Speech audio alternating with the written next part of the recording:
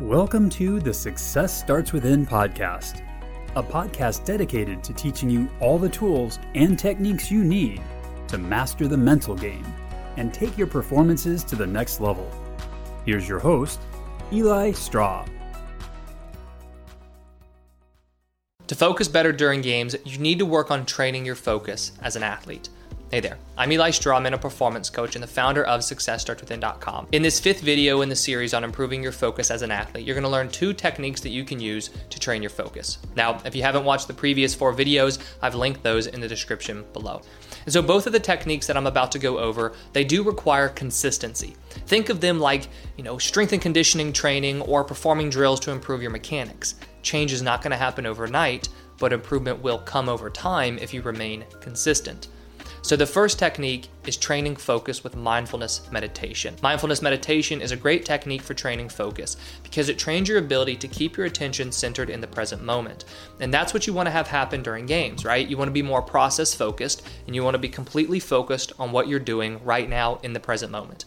But what mindfulness also helps strengthen is the ability to recognize when you become distracted and then return your attention back onto what you want to be focused on. And if you have watched the previous video, you'll know that in that video we talked about the ability to recognize when you become distracted. And that's something that mindfulness is going to help you do.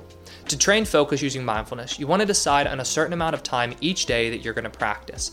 A great amount of time to start with is 3 to 5 minutes. What you want to do is set a timer for the amount of time that you've chosen, close your eyes, and then focus on breathing. Take nice, deep breaths. Now, as you focus on your breathing, your mind is going to wander. That's completely natural.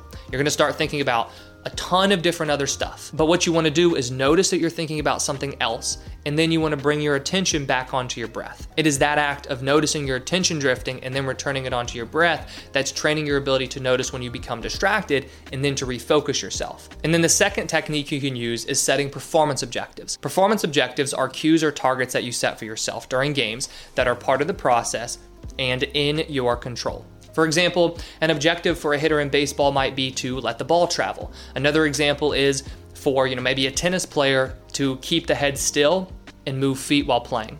The point of performance objectives is that you give yourself something very concrete to focus on that's not the outcome. Because we know that one of the main internal distractions that you face is outcome-oriented thinking, so thinking too much about what's going to happen.